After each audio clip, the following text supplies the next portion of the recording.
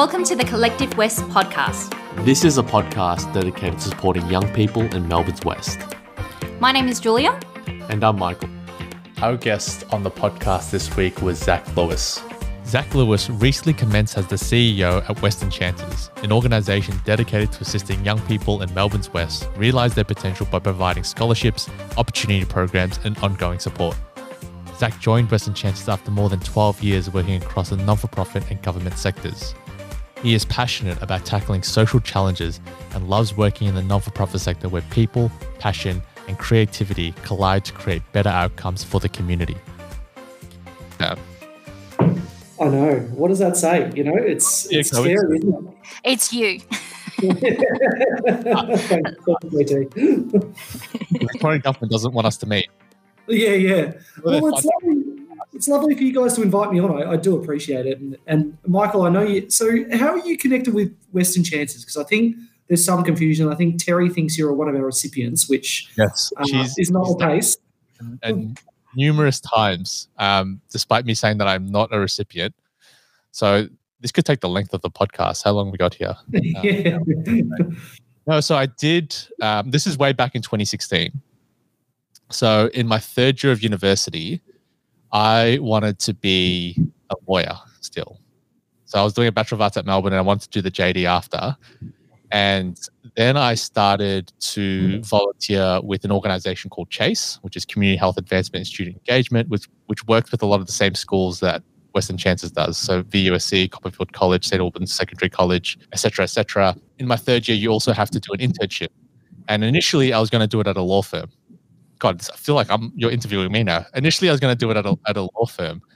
But after starting to volunteer, I wanted to actually dive into this education space. So I saw Western Chances, saw that they were in the West. And I said, this is fantastic. This is like the perfect fit and very similar schools that we work with.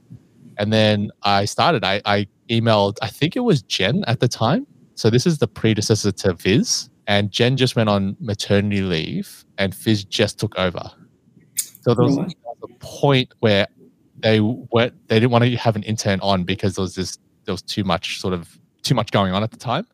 And then I had like an interview / meeting with your predecessor Rill and then also Fizz, and then they accepted me, and then the rest is history. And then that's how I met Julia. I think a couple of weeks later into my internship, I met Julia. And you guys knew each other independently? No. Through the love of Western Chances. And I think at the time it was still pretty early days for JT. So I had a desk at the hospital and I used to operate out of the Western Chances office, by the way. And Michael would come in and do his thing. And that's where we really connected and always wanted to kind of do something together. Isn't it, Michael? Until last year. Yeah, that was the thinking behind Collective West, is that ever since we met in 2016, our worlds were close to each other, but not overlapping in any way. And I've obviously been a huge fan of Julia and what she's done with her own business and with entrepreneurship. And I thought we need to do something together. And I just couldn't think of anything to do. And then obviously the silver lining with COVID is that it raised this opportunity to start something online, to do something digitally, but also to have the opportunity to actually create an impact, because as we know, Melbourne's West was the hardest hit by COVID. So Brimbank being number 2, which was our local government area, and then Wyndham being number 1. That was kind of the backstory to how we met and how all this came together. But yeah, Western Chances really is the gift that keeps on giving. Yes. Yeah. And it's obviously something that we're all both very passionate about. And of course, Zach, as the new CEO of Western Chances, I guess not so much new anymore, isn't it? It's been past 6 months now. I feel like you've been in here and you've learnt the ropes. But how are you going? Like, how has it been? Well, I'm definitely not new because I think I've been there for like 3 lockdowns now. So it feels like a long time. Yeah, that's the new measure of time, I feel like. You know, I was at this job for 6 lockdowns.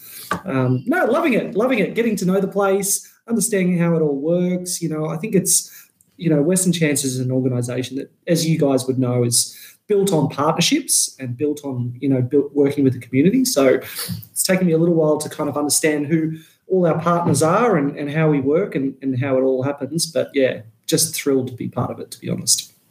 Speaking to your time at Western Chances being more than 6 months, but I think less than 12 months, I guess you talked about partnerships and the way Western Chances operates, which is a little bit different to other not-for-profits that I've also seen. I also work for a not-for-profit now. I guess what are some things that you've learned as the CEO?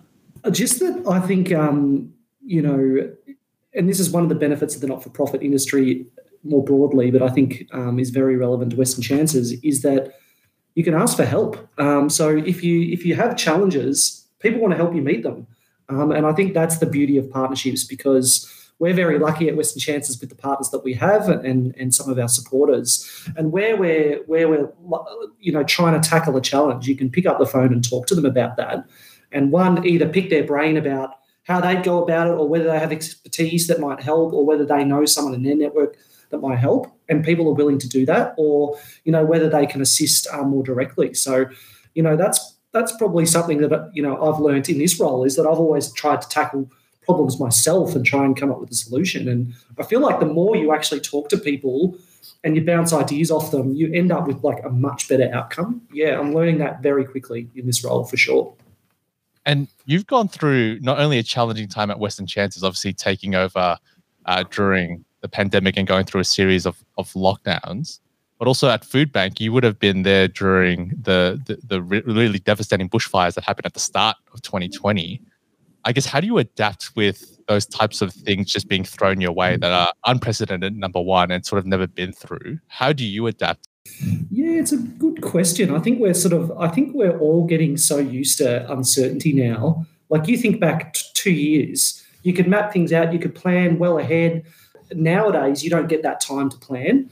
For example, we, at Western Chances, we have a good business forum that we, deliver every year. It's a great networking forum and a fundraising event for us. That was due to occur in 3 weeks, I think. We've had to reschedule that, work out how we're going to deliver that, understand whether our partners will still want to be involved, and with very little notice. So I think, as one example, uncertainty is the word of the last 18 months, I think. And, experience from Food Bank and coming to Western Chances is that you really need strong leadership in that environment. And when I was at Food Bank, we were very lucky. We had a CEO who was a very strong leader. And I think bushfires in particular was an example of his leadership, where he actually did something that we'd never done in our history at Food Bank. He opened the warehouse to public donations, and we invited Melbourne to come in to, drop food off and assist in that way for the bushfire affected communities in Eastern Victoria. And to be honest, I've never seen such an overwhelming outpouring of community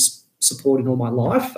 So it was actually just a privilege to be involved in that. We had thousands of people driving through their cars each day to drop food off. Like, it was obviously incredibly hectic, but it was almost like, it was just an avenue for people to show their support for those communities, and that we were almost just facilitators of that support, allowing them to do that. And it was, I found it, a very, very moving experience, to be honest, very lucky to be a part of it. So, but I think something that struck me out of that was that you just need, you need leaders that are willing to, innovate and be creative, because you don't have the time to plan like you used to, and you need to sort of be thinking on your feet. So that's probably one take home that I've sort of got out of that. I think dealing with uncertainty with Food Bank and then Western Chances, what are some of the skills or mindsets you've had to develop in order to constantly be confronting uncertainty, whether it is a devastating bushfire or a pandemic? I think you've got to be willing to challenge your own assumptions about how you do things. So, you might have a really set way of doing things that has, and for a reason, you've developed that process or protocol or, means of doing something for a reason, and it's worked. And you need to constantly revisit those assumptions because they might not be relevant anymore. So I think that is a challenge, and that can be me naturally. I'm probably a little bit more of a rigid person, and I like my structure and planning things out. So that can actually be a real challenge for me. It's something that I've sort of struggled with, but you just have to be flexible and adapt. And I think you've got to. I think a big part of that is trusting people. You've got to be able to trust people where they're also coming up with different ideas or looking at different ways of doing things. You've got to trust that we can pull this together. So. It's I find it very uncomfortable, to be honest. I mean, someone like you, Julia, who works in events, that's what you do for a living. You're running on your feet and you're changing as you go. So I think it's a valuable skill to learn, that flexibility and ability to kind of, trust and be adaptable. Absolutely. I just wanted to, I guess, elaborate on that point even further with you, Zach. What are some of your advice, especially starting a new role in a leadership role during the pandemic, really? Because I think for the first couple of months, you didn't really get a chance to see the team in person. And then obviously, having to learn how the team behaves, what are their personality likes, learning operations and things like that. Do you have any tips for people who are starting a new job during this tough time? Yeah, I think it's a good question, because I think it's really easy to focus on what you can't do. I can't catch up with the team. I can't see them in person. How am I going to get to know them? How am I going to meet our partners? We're in lockdown. It's so easy to focus on everything you can't do. And I think once you start doing that, you just completely stop making progress. So I think, one thing that I guess coming into this role, I was very conscious of is you've just got to start somewhere and focus on the things that you can do. So if it's meeting your team via Zoom, that's fine. Look at ways that you can engage with them, or, even if you have to pick up the phone and just talk to them outside of work. Look at ways that you can, meet your partners and talk to your partners that doesn't, you might not get that opportunity for face-to-face, but there's other ways to build connection, because they're probably feeling just as uncertain as you are about things. So, yeah, really just focusing on, well, these are the things I can do. I can't sort of control what I can't do. And you make the most of those things you can do. And I think probably another piece is rejigging. You might have a pretty clear view of the things that you want to do. For example, I start this new job. I want to get out and meet our major partners. I want to get out and meet our scholarship recipients and talk to them and understand the value that we're providing them, or what we can do better. If you can't do that, it doesn't mean you can't do it forever. Postpone that and put that out later, and bring forward some other things that you're planning to while you've got that time. So I think it's just, really focusing on the things that you can do and how you can kind of tweak the other bits. Yeah, absolutely. And I do remember, because I was quite excited at the fact that you were starting, and I was like, I want to meet him. And then I got a phone call from you, which I thought was really nice. And I think it kind of, again, allowed me to connect with you straight away early on, understanding that we were obviously under lockdown circumstances. So I think that's just generally a good mindset tip from you, is to really focus on what you can do with your current job and how you can make those connections whilst we're in this uncertain kind of state. But I'm also curious, and I know I have asked you this in the past, but coming from Food Bank, why Western Chances? Yeah, it's I guess your interests evolve over time. I started out in science. I was a scientist by trade. I undertook a marine biology degree and worked in fisheries research. So a fair way different to where I am now. And I think I've always wanted to kind of align my work with the things that I feel are important and that align with my values, and that I feel that I've got something to offer. And those have changed over time. And I think, going from somewhere like Food Bank, which was probably my first role, really, responding to social challenges in the community and disadvantage in the community, it was quite shocking to me working there, actually, that in a country like ours that we have such prevalent food insecurity issues, I was probably initially shocked by. And I took so much value out of, programs that we developed and that was getting food into the community, and fresh and healthy food into the community. I took a lot of satisfaction out of that tangible impact. And so that was sort of really got me thinking about, well, what is it that I want to do? I obviously want work that's challenging and that I find mentally stimulating and that I feel I can add value to, but I want that to be something that I feel really provides impact to others. And I was very lucky in my own self having access to really great education and opportunity to pursue the things that I wanted to pursue. And so I think when I saw the opportunity at Western Chances, it really resonated in me that I would love to kind of, almost feed that back and create opportunities for others that might not necessarily, have access to them, although our recipients are brilliant and I'm sure that, they can overcome many challenges. So that was really sort of how I shifted. I think when you start thinking about education, it really does provide people with a transformative opportunity to sort of change the outcomes of their life, both from a health point of view and from an economic point of view, right across their lifespan. So when you're starting to think, oh God, how can I make a difference? somewhere like Western Chances gives you that opportunity to really, really make a tangible impact. Yeah, fantastic. I couldn't agree more, especially as a recipient and an alum myself of the amazing program and the work that Western Chances provides. But I guess I'm also curious, and I'm sure Michael is, and many others as well, as the new CEO that's been around for 6 months, what are your plans, if you can share any, with where you see Western Chances in the coming years? Yeah, well, I think we've got a really great, strong program, and I think the core of who we are is scholarships, and then building opportunities for recipients of those scholarships that kind of help them along their pathway. So we're trying to grow that program over the next 3 to 5 years. Last year in 2020, we gave out 772 scholarships of an average value of just under $1,000. So we want to increase that to 1,000 scholarships by 2025. So increase the program by a third in terms of size. And then in the future, it'd be lovely to start to think, well, make sure we're working with all the schools that we can across the West, so that no kids are missing out on the opportunity to essentially get access to a Western Chances scholarship. So we want to make sure we've increased our partnerships with schools. And then we also want to start to really engage our fantastic alumni event community, like your good self, JT, where we can, really kind of distill some of your experience and provide that back to recipients that are coming through, because I think, you have that lived experience, you understand maybe some of the challenges that they're going through. So we want to be able to kind of connect our alumni and our recipients a lot more going forward through, mentoring and other opportunities. So we're starting to look at how we do that. Amazing. Thank you, Zach. Hello, Zach again. I wanted to go back to, you talked about the shift that you made when you started in marine biology. Was it research or education? Research. So you're in marine biology research, and then now you're obviously the CEO of Western Chances. Could you talk us through how that shift slowly occurred? Was this a big shift or an incremental shift? So you're saying you don't see the link between abalone fisheries and scholarships? A little bit. I see a little bit of it, but I think I just need a bit more detail there.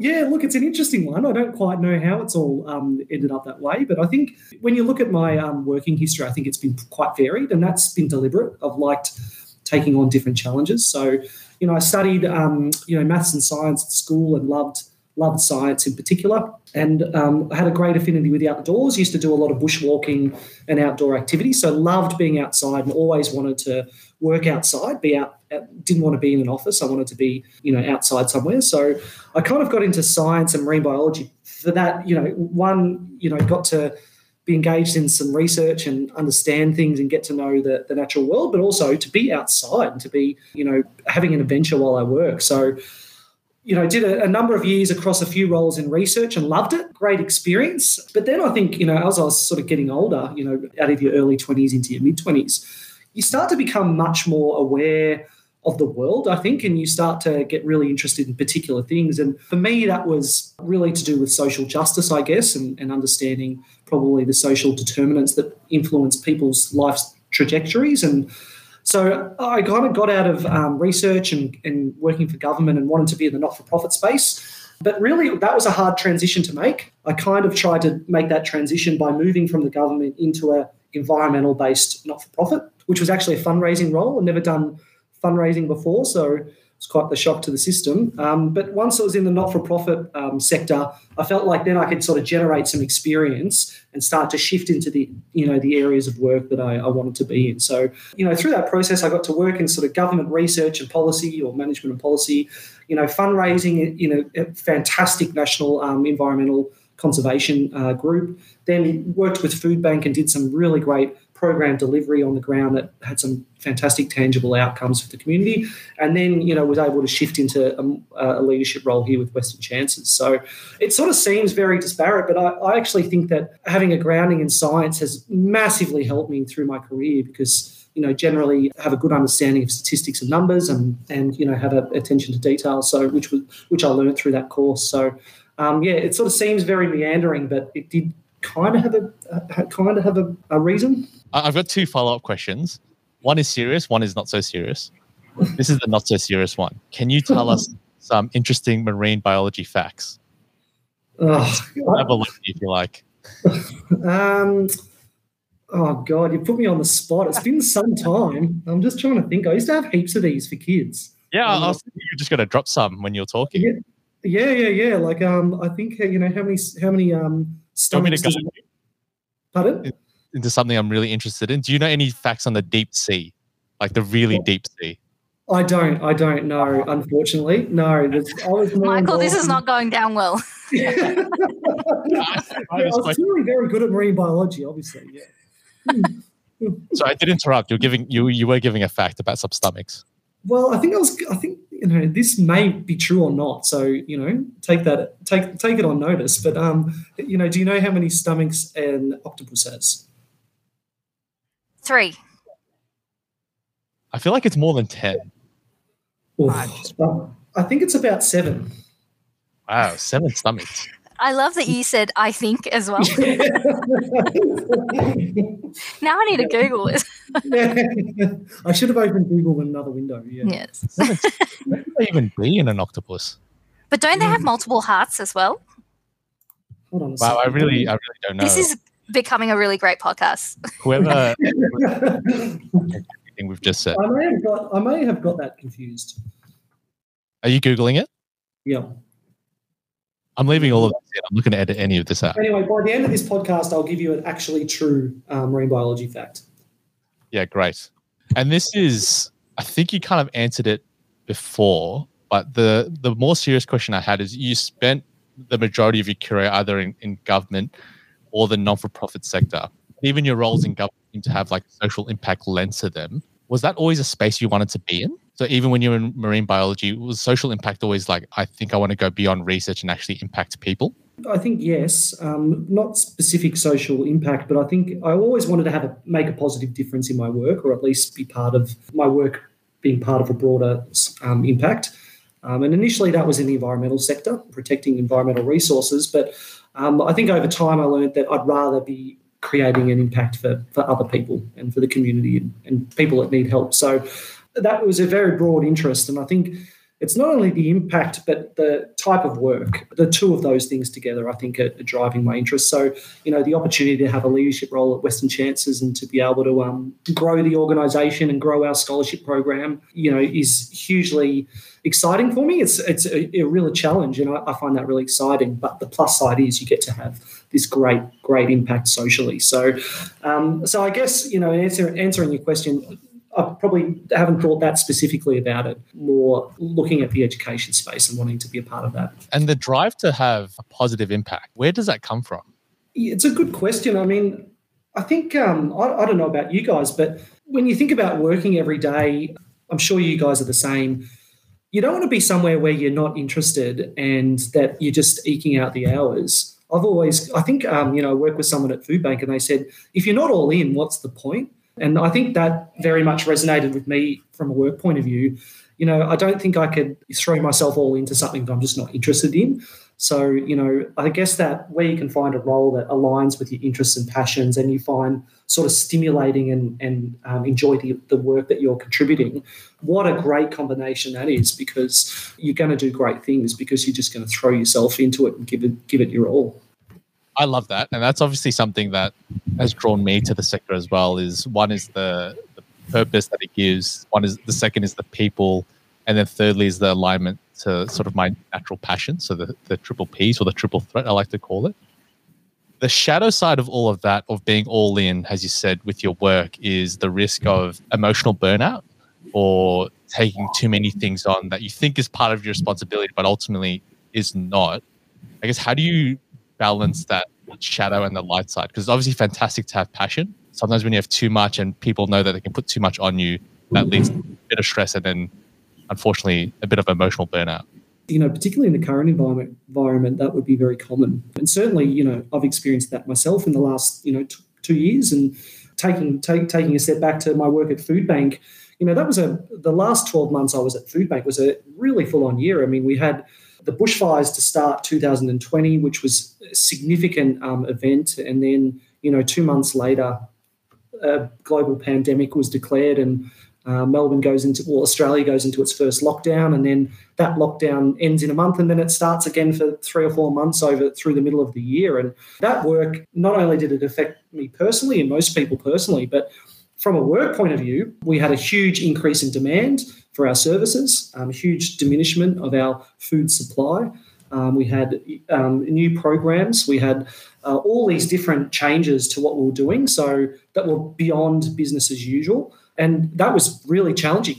Exactly what you were talking about, Michael. You take that on and you want to do the best you can, and particularly where you're working in a field where the outcome from your work is such a tangible impact for someone, you feel like, if I don't get that done, then does that mean that people aren't eating dinner that night because they're not receiving food from Food Bank? And I'm sure a lot of people at that organisation felt the same. So it is easy to take it on, and sometimes I think you need a mental break. Particularly last year, it was so hard to get, wasn't it? Because you couldn't go away for most of the year and couldn't get that space. And in talking to my partner Adrian, who is a researcher, she's the same, where they work and are constantly sort of always on, always working. It's so hard to get that break. So I think, to kind of avoid that, I think you've got to be really kind to yourself, and you've got to kind of recognise when, if you're trying to do everything, you end up doing nothing. So you've kind of got to pick and choose your battles a little bit and focus on the pieces that you can control and contribute to. Otherwise, you do end up burning out. So yeah, definitely you've got to take mental breaks. Got to be kind to yourself, and don't try and do everything. Is your partner also a marine biology researcher? No, she's not. No, she's a public health researcher. Oh, wow. That's even more relevant to what's happening around the world right now. Absolutely. Yeah. Yeah, thank you. Sorry, JT, I've got a sorry, while I remember it, I've got a marine biology. Yeah. Okay. What do you call a young shark? Baby shark. Shark-a-doo-doo-doo. That song comes up. A pup. A pup, like puppies. Yeah. Interesting. Did you find out about the stomachs? I'm pretty sure that's false. So I felt a lot of pressure to get a correct fact out. A baby shark is called a pup, like a baby dog. Yep. Oh, interesting. Interesting. They're not cute puppies, though. Yeah. Potentially dangerous. They ran out of ways of calling a baby shark. Now we're dwelling on this. But bring it back into the conversation, and I guess through your experience of Food Bank, and of course now at, particularly with Western Chances, what are some of the challenges unique to the West that you think young people are, I guess, facing?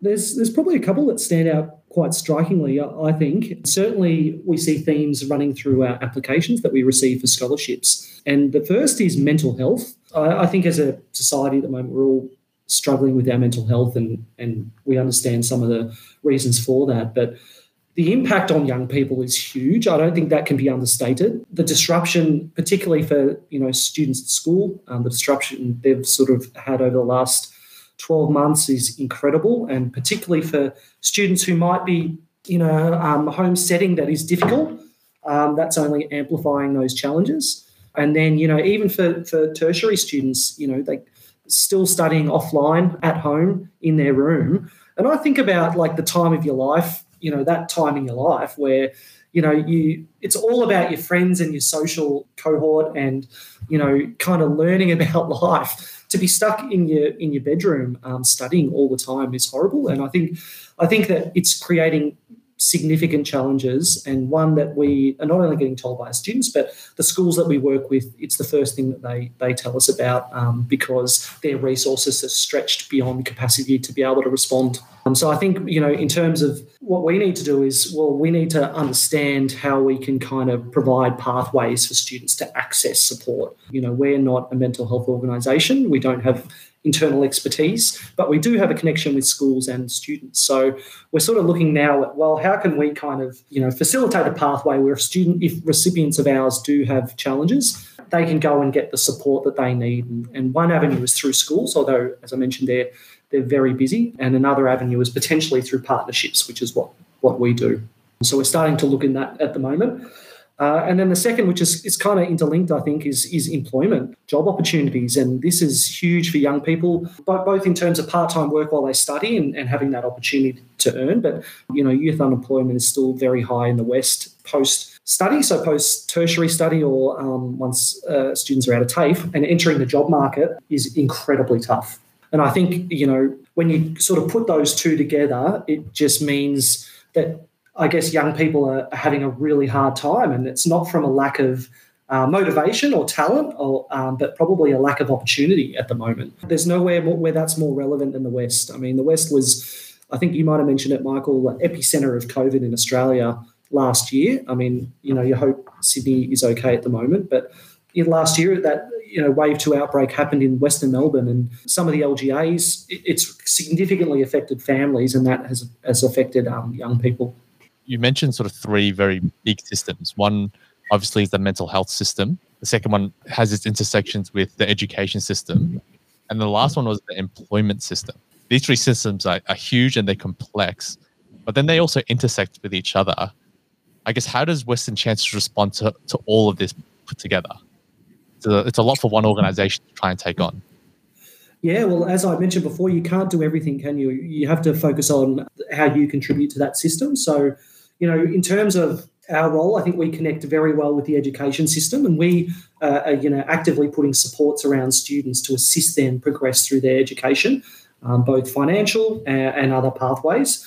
In terms of the mental health, that is a huge challenge, and one that we are not, we don't have the capacity to respond to. So, again, our response will be sort of, seeking partnerships where we can refer students through to the organisations that are fit for purpose to respond to their needs. And the employability piece is one that we're starting to think about because, we feel by assisting students make the most of their education, we increase their employability and hopefully their competitiveness in the job market. So it's a very downstream sort of thinking at the moment, but one that we're starting to try and to connect the dots a little bit with some employers, particularly here in the West, who we're partners with. So a great example would be, I had a scholarship recipient who was an engineering student, and we connected that student with one of our partners who was a big engineering firm.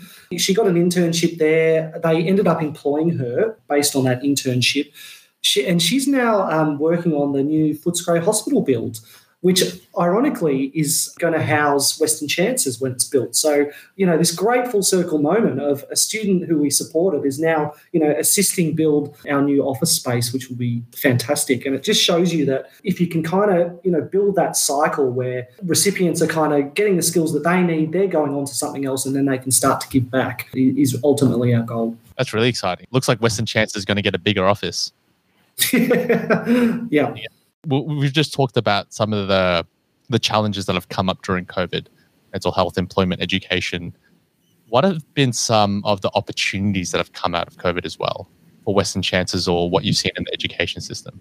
Well, I think the widespread upheaval of our expectations on how you collaborate and how you attend things and how you participate have changed. And I know we've always had teleconferencing for a long period of time, and we've had, sort of virtual integration, but no one's really used it. No one's really taken it up. It's been sporadic, whereas we've been forced to this last year. And I think that does create genuine opportunity. I know in part we all have a bit of Zoom fatigue, but there are genuine opportunities where the tyranny of distance or just inconvenience means that people don't attend things, and that changes with Zoom. So we might have opportunities for students to attend tuition masterclasses that if a student lived in Melton and the masterclass was in Richmond after school, it's just not going to happen from a practicality point of view. But that student can now attend that class that they otherwise wouldn't have been able to. So I think there are, some benefits like that are more practical. But I think in terms of broader expectations and opportunities, I think what COVID has done is it's made people realise that there's a lot of challenges out there, and probably highlighted some of those challenges to the broader community where, they might not have been aware. And I think that kind of almost passive advocacy has helped people understand the need for charities like Western Chances to assist the community and potentially, open up opportunities for funding and to raise awareness, not just for us, but for other organisations. So I think I think that is one thing that, might be a positive. That's also one of the trends that we've seen at YLab as well, is that before COVID, or I like to say BC, before COVID, I thought that was a pretty funny, we would always have to go with a hard sell about why the work that we do is really, really important. And then when COVID hit, the narrative shifted a lot, where obviously young people were the first impacted, the most impacted, and now it's probably the longest impacted and the least likely to recover, if at all. During this time, we were able to approach governments, and they just kind of knew what we're trying to do, and they understood the value that we're bringing, and they understood the impact of young people, and why having organization that works really closely with individual young people is really, really important. You also saw as well, I think that's what you're kind of alluding to with some of the opportunities.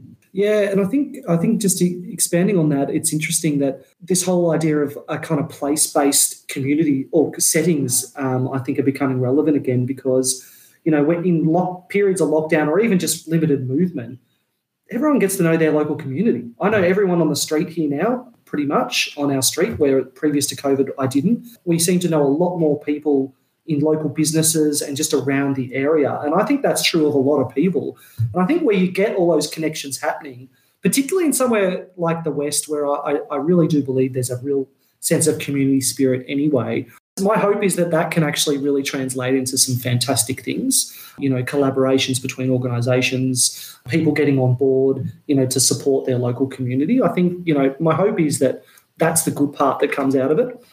The need for local community has been more important than ever, or COVID has highlighted that it's more important than ever. And when people talk about the lost connections that they feel to obviously those who are living further away, whether that's family or friends, I sometimes think maybe that connection has just been displaced into local community. So you're looking more locally rather than globally. I don't know, this is just a theory I have. So just like your marine biology fact, this will need to be fact checked later on. But going back to something, to Zach yourself, getting a little bit more personal, the work you do, it's highly inspiring and highly inspirational, and you have such a large impact on a lot of young people. Who were some of your early mentors or people who inspired you? Yeah, geez, you're taking me back. I'm pretty old, Michael. But it's interesting. I mean, I always, when I think of school, I went to a school here in Melbourne. And I'm sure everyone's the same. You have those teachers that you remember. You think of their names and you kind of go, God, they were amazing. So one of the teachers I had, Mr. Kingsman, he was unreal. I still remember he was my English teacher. English was probably not one of my favourite subjects, although it started to be once he taught me. And it was just one of those times where you just felt like someone got you and understood you and just understood what you needed, and that seemed effortless. And I'm sure that many people have teachers like that, and I think that's the power of a teacher, is that when they connect one-on-one like that with a student, they just make people think that you can do anything if you work hard, or if you take things seriously, that you have that potential to kind of undertake what you want. So that's one that's sort of stands out to me back from school for sure. How about any early experiences that kind of shaped what you're doing now? In terms of things that occurred at school, or just more generally, or? Yeah, when I look at Julia, she's obviously got the lived experience of someone who's grown up in the West, who has kind of fought to get the education, and now obviously it's a very successful business that she runs. And that early lived experience has shaped many of the things that she does. And I always find that as a really great source of inspiration, that she's overcome so many barriers and challenges. I guess, was anything like that early in life for you, where you've experienced either adversity or hardship, overcome it, and it's really shaped your work today? Yeah, in terms of adversity and hardship, I probably pretty good upbringing in terms of I didn't face some challenges that others do. But one thing that always struck me, actually, it's interesting, you're just sort of jogging my memory, but my mum's actually passed away now, but my mum never undertook further study. So she dropped out of school, I think mid-high school, and she used to always lament that. She used to always talk about, I think she did work as a casual bookkeeper, through my youth, and she used to always sort of say, I wish I'd just done something. It didn't really matter what it was. I think she was just sort of a little bit underwhelmed with just what her day-to-day was, I guess. And that just always sort of struck me that, she perhaps didn't have that opportunity. And earlier in life it didn't faze her, as she was, young and off having adventures, but sort of a little bit later on in her 40s and 50s, she really kind of looked back and thought maybe what could have been or what she could have done. And that was something that sat with me, I think. And then, it really placed an emphasis on the importance of education, or at least having some idea of kind of, where you wanted to go and perhaps, starting to think about, well, what are the things I need to do to get there? Because you get 20 or 30 years down the track and you don't have that opportunity anymore. One last question that I wanted to ask, and this is going a bit back towards your answer around dealing with burnout. And you mentioned the ability to show yourself kindness. I guess in what ways do you show yourself kindness? I think we can all sort of beat ourselves up if you make a mistake.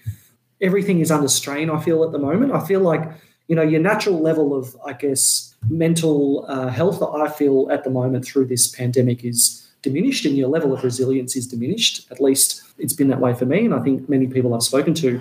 And so I think, just to be kind on yourself in the way that, you might not always get it right, and that's okay, but you learn from those mistakes and you try and improve for the next time so that you don't do that again. So I think that's part of what I feel is you can't always beat yourself up about things. You've got to learn from it and move on and try and be better next time.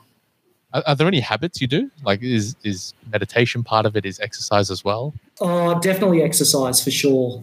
So not recently, just had a bit on, but usually I'm pretty good with the exercise, and I find that, from a mental health point of view is fantastic. It gives you a bit of space where you're by yourself, and I don't know about you guys, but I do a lot of thinking when I exercise. Those problems that you are struggling with, or you have a challenge that you can't quite work out, you go for a ride or you go for a run, and suddenly you've kind of got a few ways to deal with it.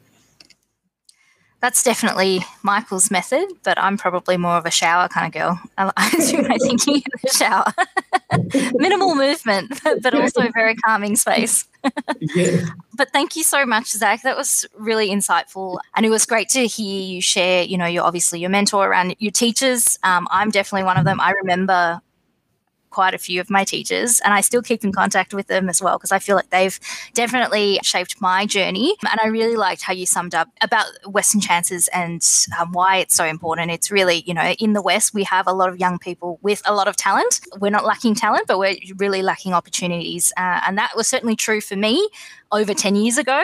And just hearing about you talk about some of the key things that, young people are I guess, facing now, such as mental health, is really evident as to why we need to have an organisation like Western Chances around. So I know that you and I, obviously, we also spoke this week because of the current COVID situation. We have to move our fantastic event planned by us, the Good Business Forum, to later in the year, now on the 26th of November. Can you maybe tell our audience what this event is about, and if they're interested, why they should be buying a ticket to it? Oh, great segue, JT. Yeah, perfect. Doing my ambassador job. You can tell anything to anyone. She convinced me to buy a table there. Look, the Good Business Forum is all about just, I guess, showcasing, when business does good, it's good for business. So we get nearly 400 leaders from community, business and government across the West together for a great lunch. And that's really to raise awareness and funds for Western Chances. So on the day, it's a great chance to network, understand all the different things that are happening across the West because, there is a lot happening across the West. It's an exciting time. And then it's a great chance to network, understand who all our stakeholders are and get to know Western Chances. One of our lovely recipients will be sharing their story on the day. We have a guest speaker, Michael Rowland, the host of ABC News Breakfast, will come along, who is a mad Western Bulldogs supporter, unfortunately. I'm not a Western Bulldogs supporter.